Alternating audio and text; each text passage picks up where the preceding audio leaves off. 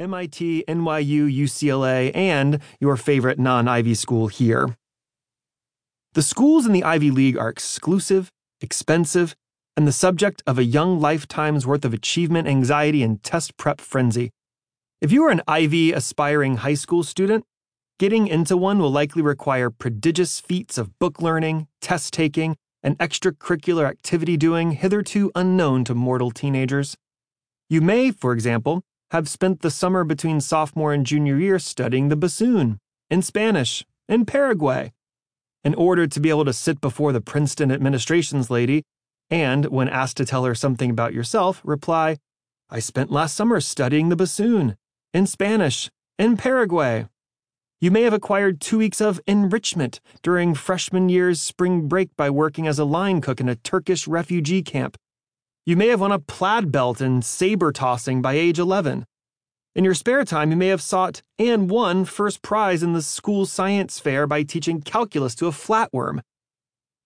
To you, as to your peers, childhood has been a series of auditions with ever-increasing stakes and all with one goal in mind: acceptance into an Ivy League school. If you get in, you'll be relieved, if exhausted. If you don't, you'll be suicidal. Perhaps you've already received the coveted thick packet of welcome, or, alas, the dreaded skinny envelope of rejection. Whichever the case, you're going to want to read what follows. So will your parents.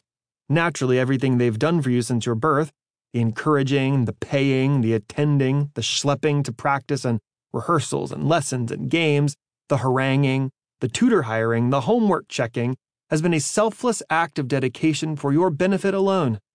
And even if it hasn't, even if their egos and self-images have been wrapped up in your academic achievement, so what? Why shouldn't they, in taking pride in you, take pride in themselves? Similarly, if your rejection by the Ivies makes you question your worth as a human being, fear for your future, and despair of existence itself, why shouldn't they feel the same? They do. Or they will. It is for them, too, that this book has been written.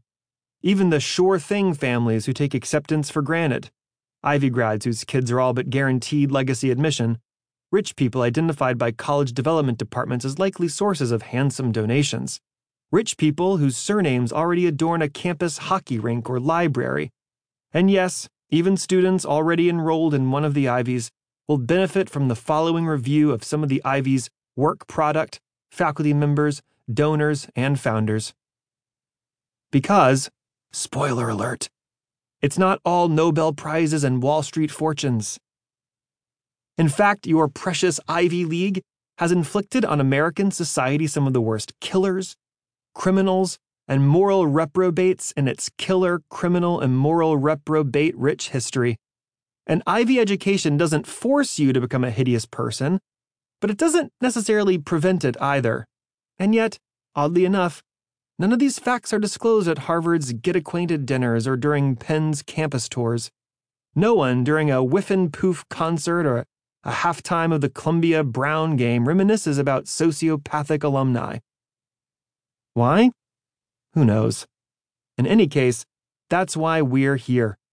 What follows is a smart shopper warning to those applying, a count your blessings consultation to those who have been rejected, and a watch your back caution to those already attending.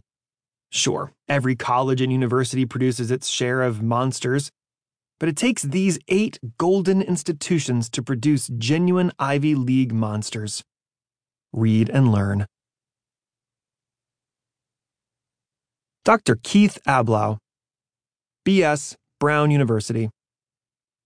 When Brown University dies and goes to heaven, and stands before St. Peter to account for its sins and misdeeds, it's going to have some explaining to do about Dr. Keith Ablow.